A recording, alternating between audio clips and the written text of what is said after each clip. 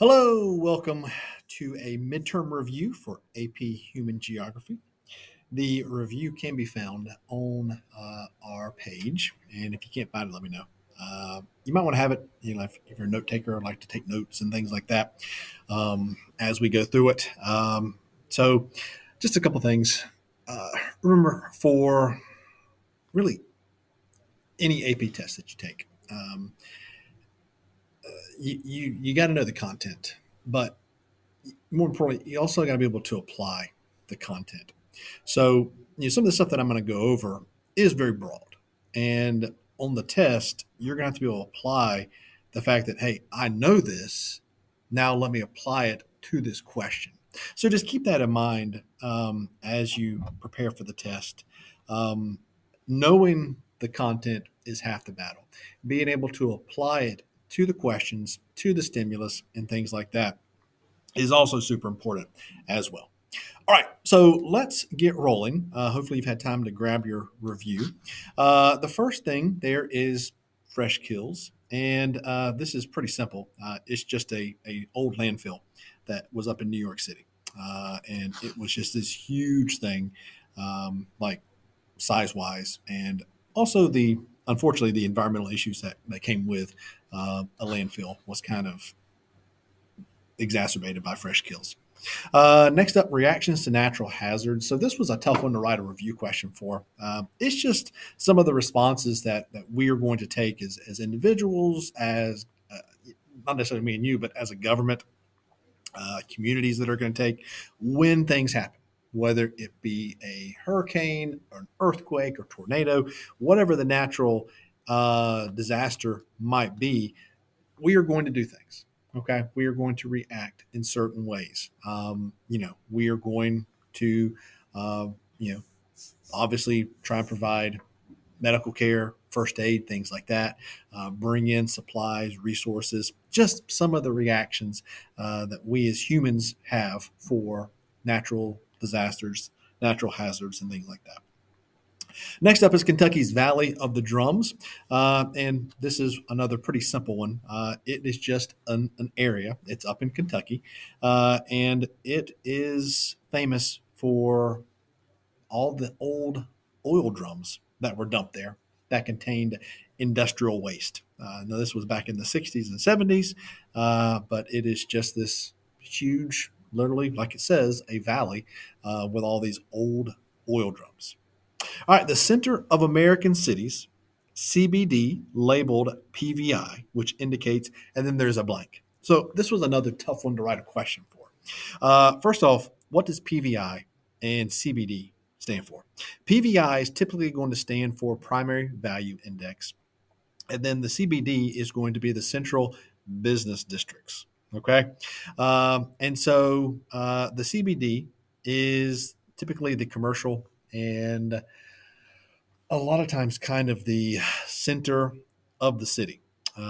It has high property values, buildings, retail, office space, things like that. And then the PVI reflects the highest level of land value within that core area.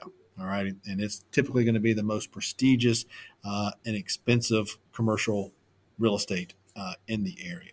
Okay. High density urban cities. There's a whole bunch of them around the world. Think of some of the places that probably come to mind, but like Tokyo, Japan, Hong Kong, here in America, Los Angeles, New York City, places like that, where there is just a lot of people packed into these urban areas. The Homer Hoyt city development model. So this was something that was created back in the 30s, late 30s, early 40s by an economist, actually, Homer Hoyt. And the model is looking to explain urban land use, basically.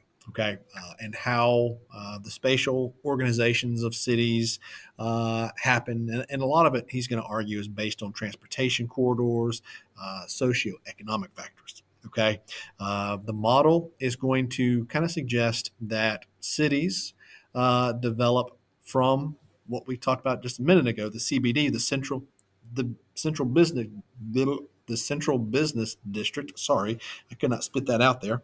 But so the cities develop from there, and then they go outward, and it follows the transportation routes. Because think back then in the 30s and 40s, the main thing was, hey, here's the business district, and they got to get their product out. So we need transportation routes outside of these districts, and so the roads, the rivers, the railways, and things like that will be going out from the central business district because that's where everything happens and that's where stuff has to go out. Okay, so it kind of organizes the urban areas into these sectors or zones or whatever you want to call it that go out from the CBD based on the transportation routes. All right, features of Middle Ages or European colonial cities. This was another difficult one to write a question or review kind of thing for. And the big thing is, they're going to have in common these kind of narrow, winding streets, kind of a central marketplace, almost a precursor to our urban development, where you have the central kind of center of the city, and a lot of times that is going to be based around kind of where all the economic activity happens, and then there's going to be going out from there, and then these places are also going to have like walls for protection that you'd have to come in and out of to get to the city or out of the city and things like that. Planned parkland developments around European cities. So this reflects the approach to urban planning that looks to balance the environmental, social, and recreational considerations of a place. Okay, if you're in the Atlanta area, I don't know if you're familiar with all with the Beltway, but it's trying to mix, uh, some transportation, greenery with the city. Cities representative of national culture are called, it's going to be our cultural capitals, cultural hubs. They are going to be the places where it kind of shows a cultural identity of a state, of a nation, or whatever it might be. The area surrounding a city from which it obtains its food. So, once again, difficult to write a question about. A lot of times that's going to be kind of the food shed area. Um, it's going to be where the food supply comes from. Okay. So that concept where the urban areas get their stuff, their food from these places. Abraham Levitt, you've seen this question before. The Levitt family, they were responsible for kind of building those cookie cutter homes, the suburban places of the 1950s. If you've seen any maybe TV shows or pictures of the 50s and 60s, you had almost every house looked exactly the same. And the Levitts were responsible for building those.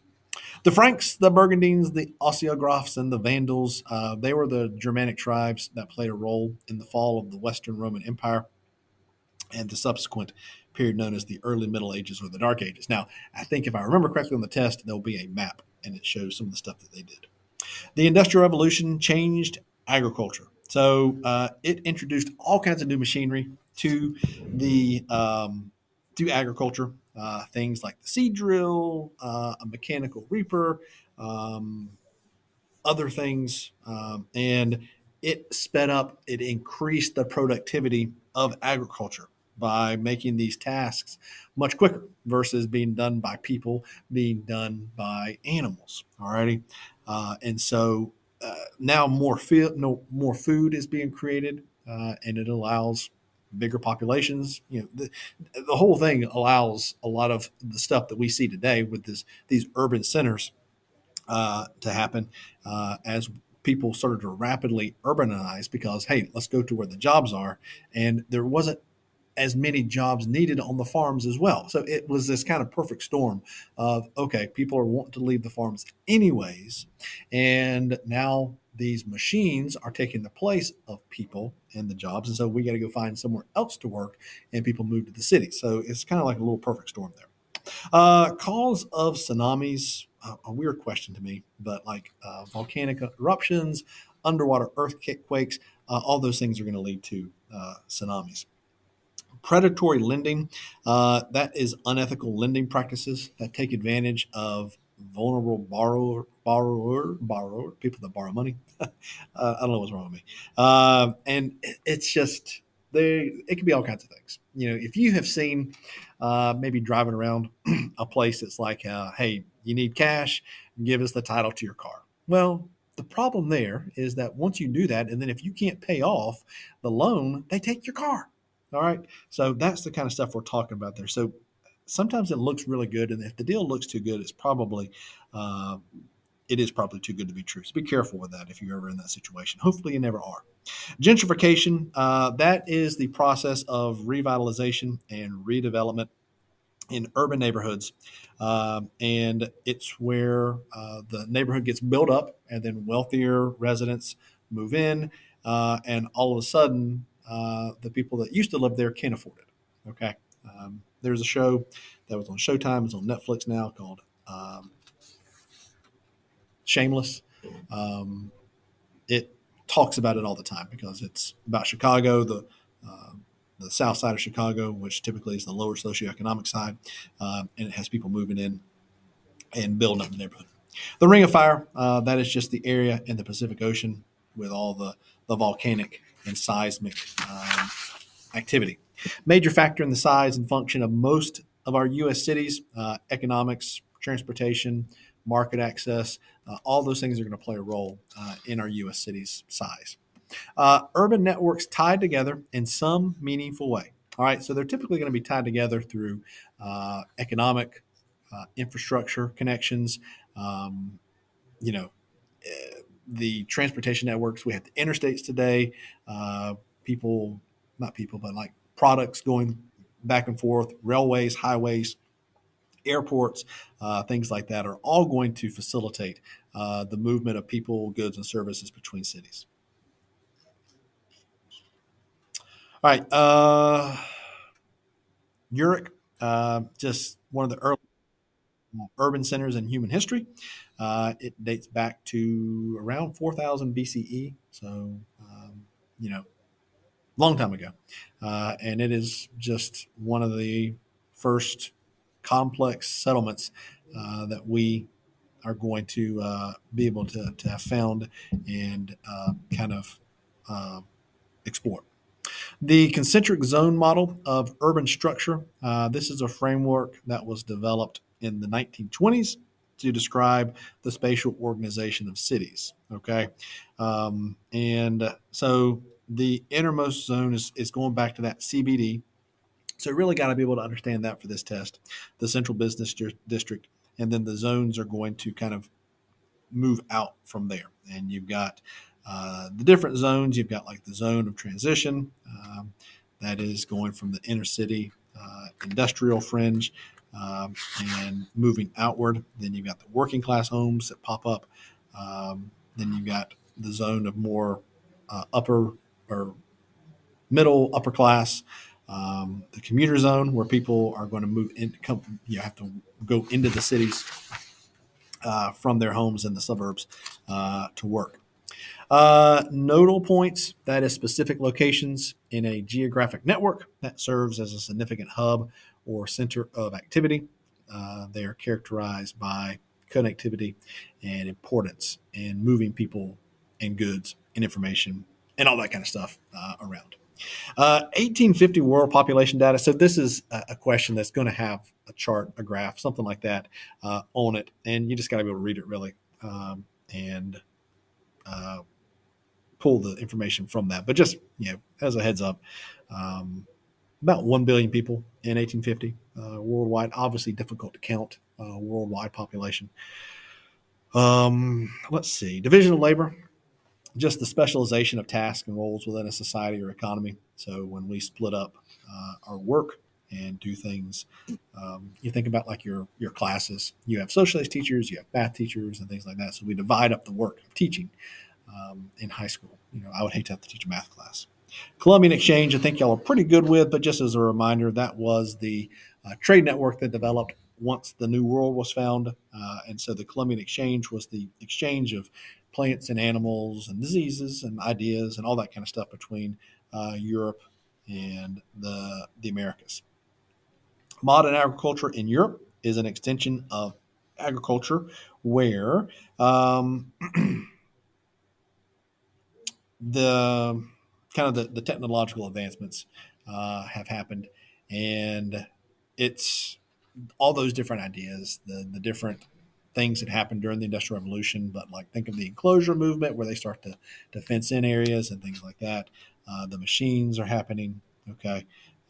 But that is what we're getting at there.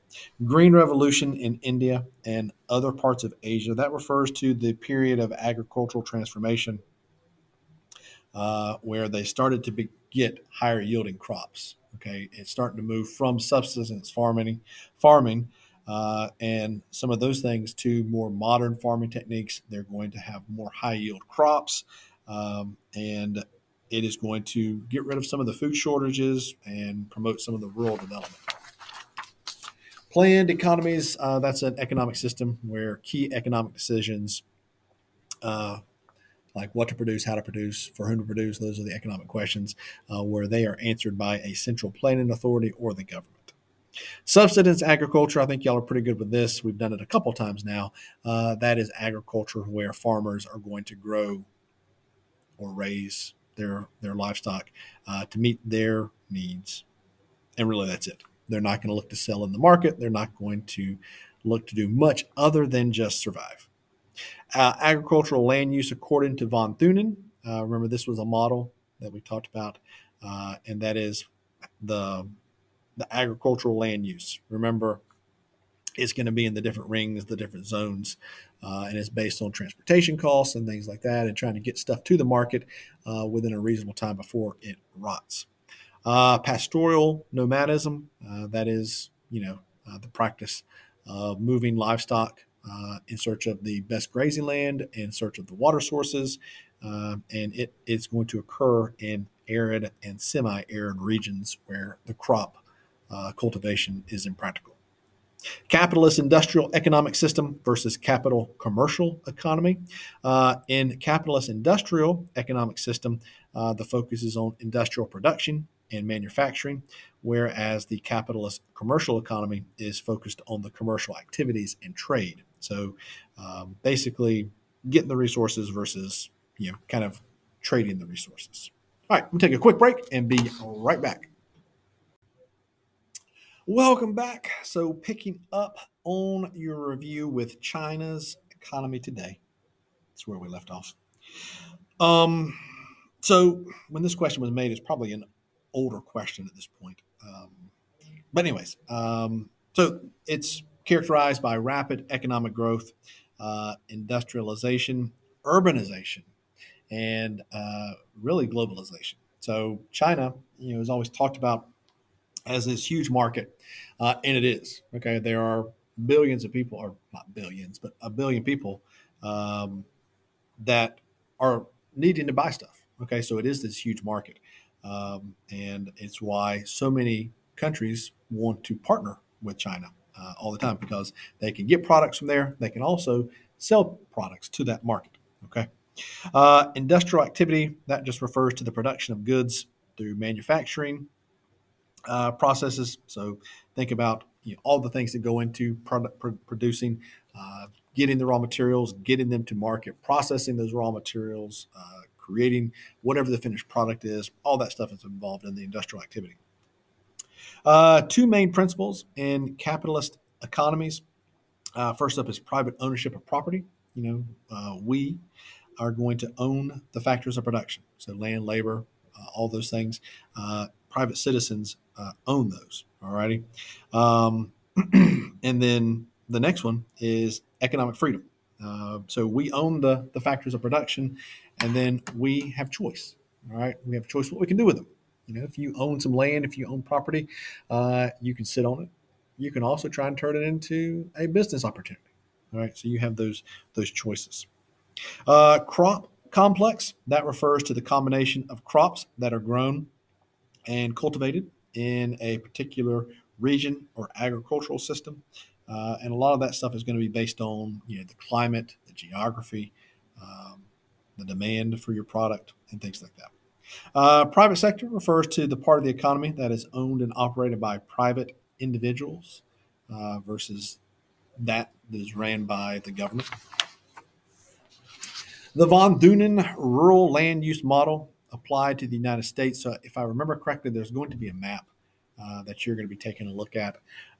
Just remember, all the different zones that happen in the von Thunen model.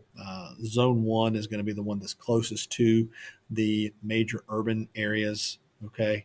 Um, and then that's going to be where land values are highest, transportation costs are lowest because everything's pretty close by. Okay. Zone two in the U.S. will be characterized by forests, timber production, things like that.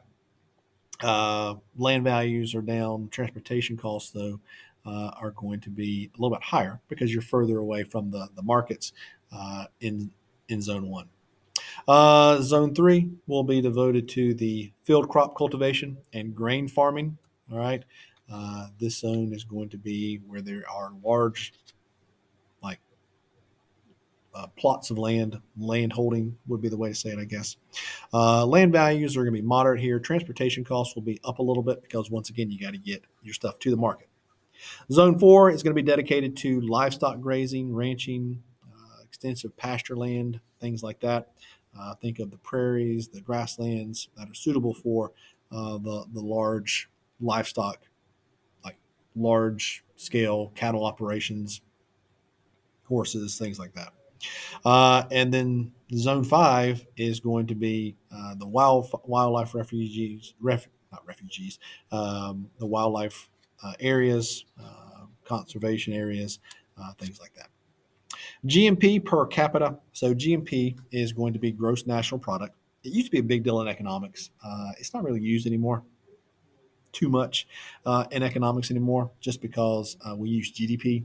GDP measures everything made in a country versus GMP, which measures everything made by a citizen of that country. Okay. I mean, it's still a valuable tool, don't get me wrong, but it's just not one that gets used as often anymore.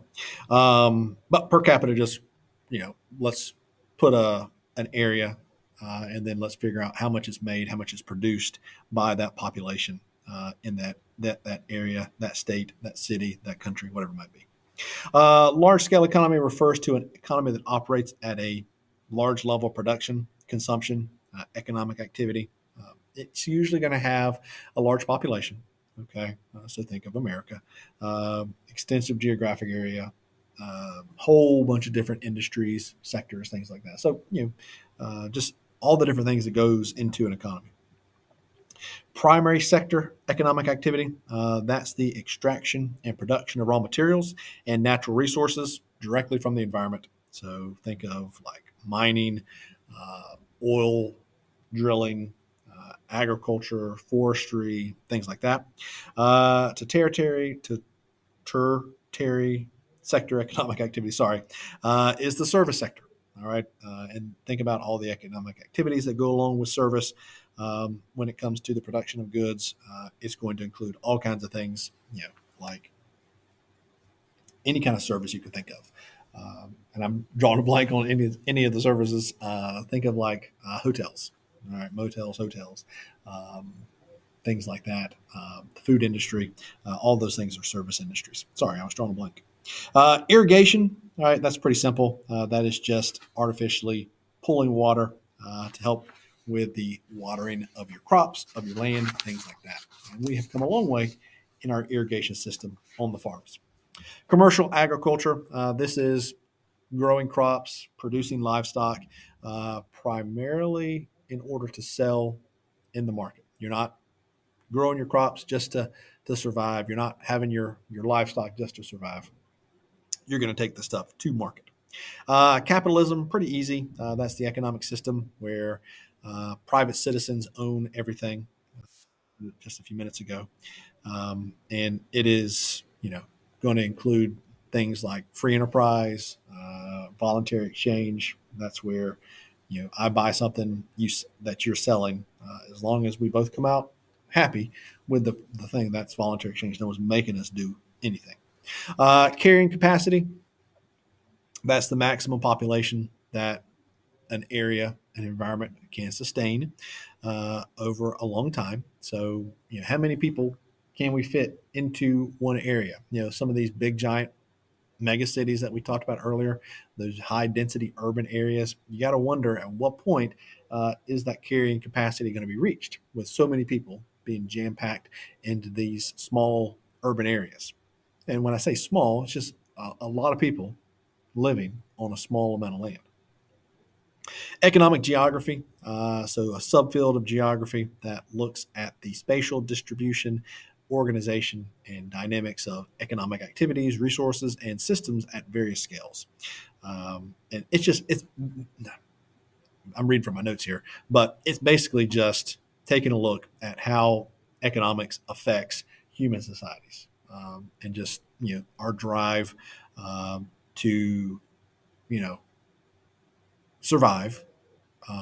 And obviously, we've come a long way from what we were, where hunters, gatherers, subsistence farmers, and things like that.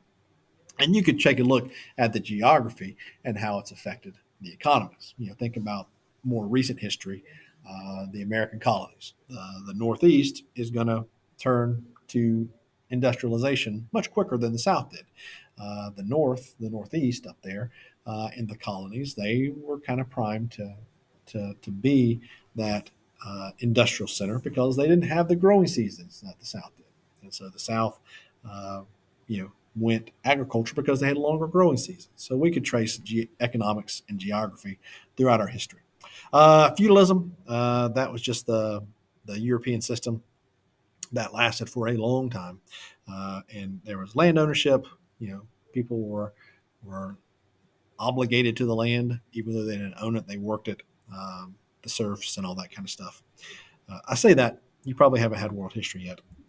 And so I'm probably, if you have questions about feudalism, let me know, and I'll go into more detail about it. But just, you had lords that owned the land, you had serfs that worked the land, and a lot of times they were kind of bound to the land. Hunting and gathering, primitive agriculture, and feudalism together. So we could just kind of trace the history, and that's what I think this question is getting at, is the transition. And I just kind of mentioned this a minute ago, but going from the hunting and gathering that we used to do, alrighty, to finally start to figure out, okay, hey, if I plant this crop, it's going to grow in a couple of weeks. I can harvest it. I can plant it again. It will grow next year as well. So I can have this, I don't want to say endless supply of fruits and vegetables, but I can continue to grow stuff here. So if I can stay here, I can then have my animals over there, and I can harvest my animals year after year because they're going to give birth and blah, blah, blah, on and on and on. And then how that translates into feudalism, okay? Because all of a sudden we have people that are now owning the land, and they are having their crops, they're having their cattle and all that kind of stuff on there. And so it's just this transition from the hunter and gather model to agriculture, subsistence farming, to all of a sudden we have these big kind of land centers that are going to have fields and livestock on them and all that kind of stuff. Imperial economies, that is economic systems that are kind of dominated by a political entity, uh, maybe an empire, maybe a monarchy, whatever it might be. Alrighty. United States into congressional districts. So this was a weird question to me, and just, I mean, we have the political geography that we got into back in Unit 2, back in Semester 1. But just know that the U.S. is broken down into congressional districts based on population, and that is the House of Representatives. In Georgia, there's 14 districts, and the population kind of determines how many districts you get. Georgia is kind of middle of the road population wise. Every state is guaranteed at least one. German philosopher Immanuel Kant, Kant. I think there's some writing from him on the test, and I think you may have seen this question before. But he is writing about how humans interact uh, and perceive basically their place in the geographic areas. Okay. Environmental determinism. This is a theory that says that human behavior, culture, all that kind of stuff helps determine the environment. Okay, so what does that mean? It just basically means that our actions have consequences on the land, the climate, and things like that. People that are going to be looking to change climate policies today is going to use environmental determinism. Hey, the stuff that we're doing is affecting the climate. Measures the level of reproduction occurring in a population. That is going to be the birth rate, the crude birth rate. Okay. And you get that by the number of live births over the total population times 1,000. And that'll give you the crude birth rate. Okay. So that's what we're looking for there. All right. So I don't think, I don't remember you having to do the math on the test. I think you just got to remember that that's what that is. All right, I'm going to take one last break and be right back. All right, welcome back. So we're going to wrap this thing up, and I stopped where I stopped because we're almost done with the multiple choice stuff and getting into the FRQs. So I want you to kind of be fresh there, so you can take a break if you need to one as well. All right, so first up, let's finish up the multiple choice stuff. So ethnocentrism and centrism, that is just the evaluation of other cultures, practices, values, kind of compared to your own, and you typically are going to think that yours are the best. Brazil, Pakistan, and Nigeria.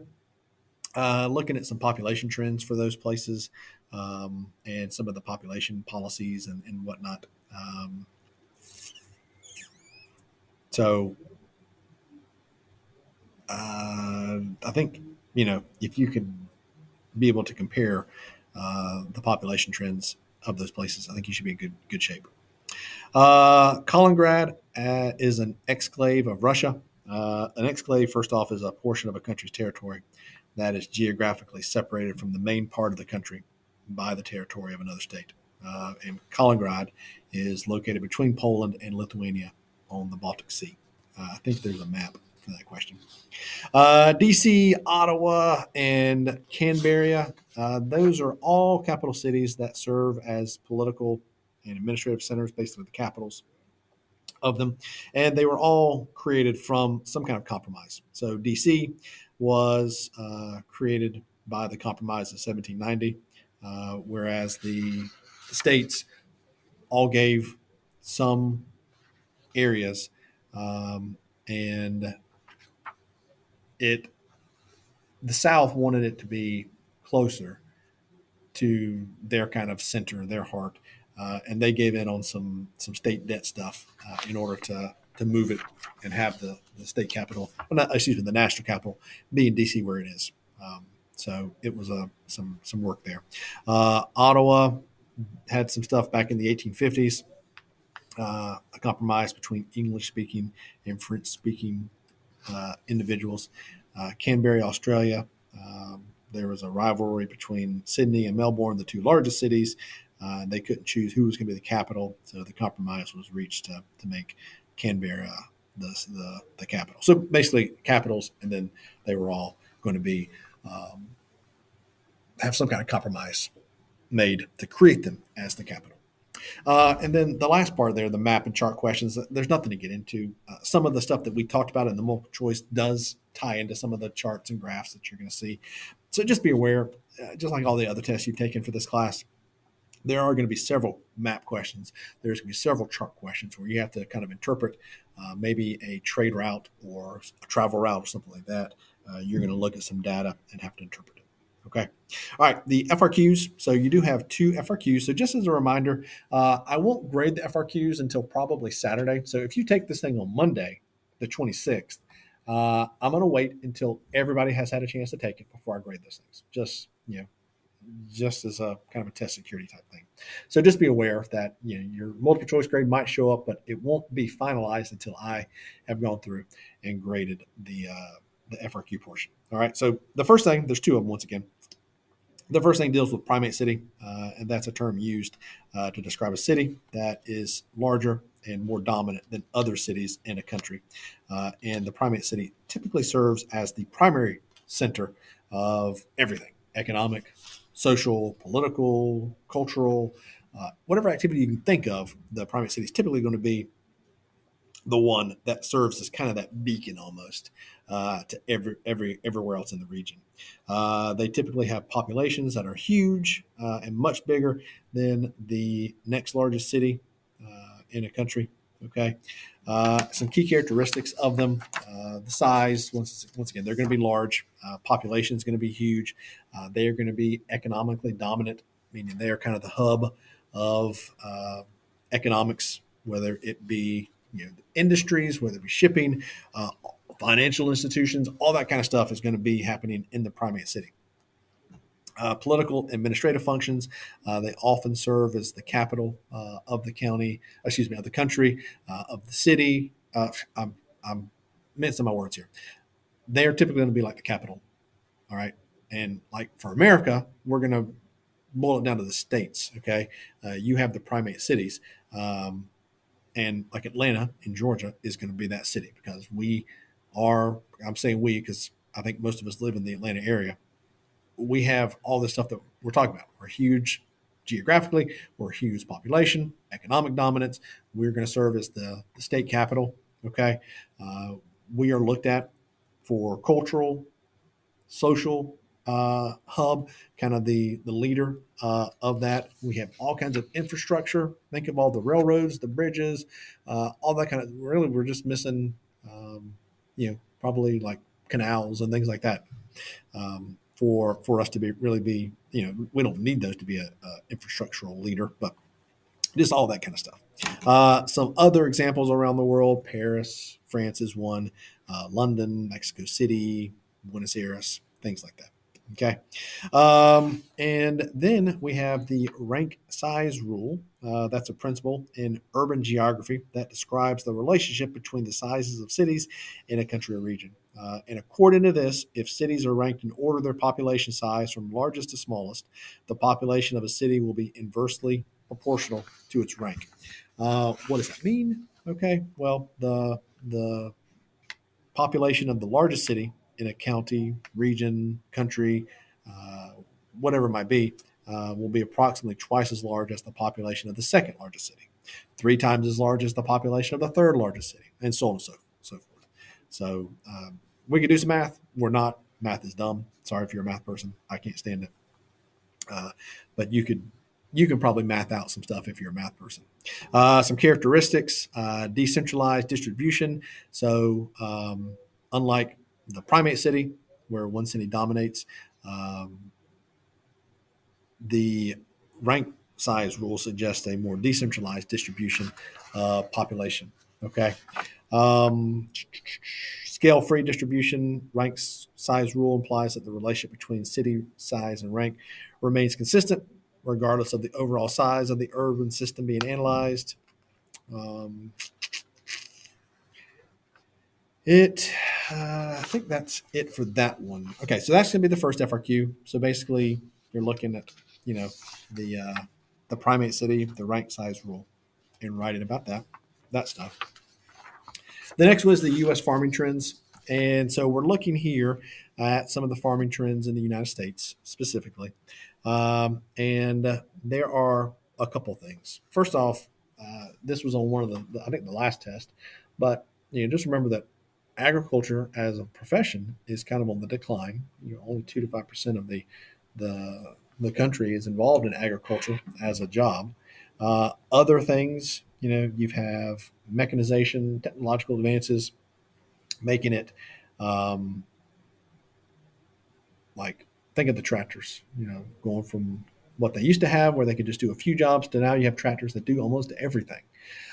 From cutting the fields to harvesting the fields to plowing the fields to doing all kinds of stuff. So just think about some of the advances that we have had in that sector. Okay. Consolidation and industrialization. So basically, what we're getting at here is that our agricultural practices have changed. We have gone from a lot of small farms growing and producing to now we have single big producers. So, like the land usage has we have these huge farms now versus the small family farms that we used to have. Specialization, crop diversity. These farmlands are going to specialize in whatever it might be. Um, and then the final thing to talk about is food deserts. This is where citizens of a place, residents of a place, have limited access to affordable and nutritious food.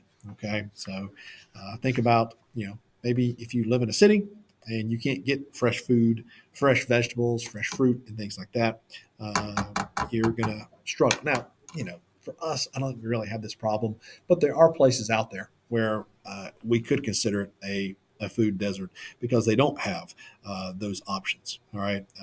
It is, once again, limited access to healthy food. You're isolated geographically. Maybe you can't afford it. There's high poverty, high unemployment in these areas. The lack of healthy food contributes to poor health, poor eating habits, things like that. So it is a problem in some places. Once again, not one that we really have to face because we have access to a lot of food, all right, and a lot of fresh food if you go to the grocery store, things like that. But there are places that struggle. All right, that is the review. Um, if you have questions, concerns, please reach out by email. I will be happy to try and answer anything, and I'll be on Sunday, the 25th, to try and help as well. All right, guys, y'all take care. Have a great day. Best of luck on all your midterms, and I hope you have a great week 7 and a great week 8. And if you're on break this week, I hope you're able to rest and relax a little bit. All right, guys, take care. Bye bye.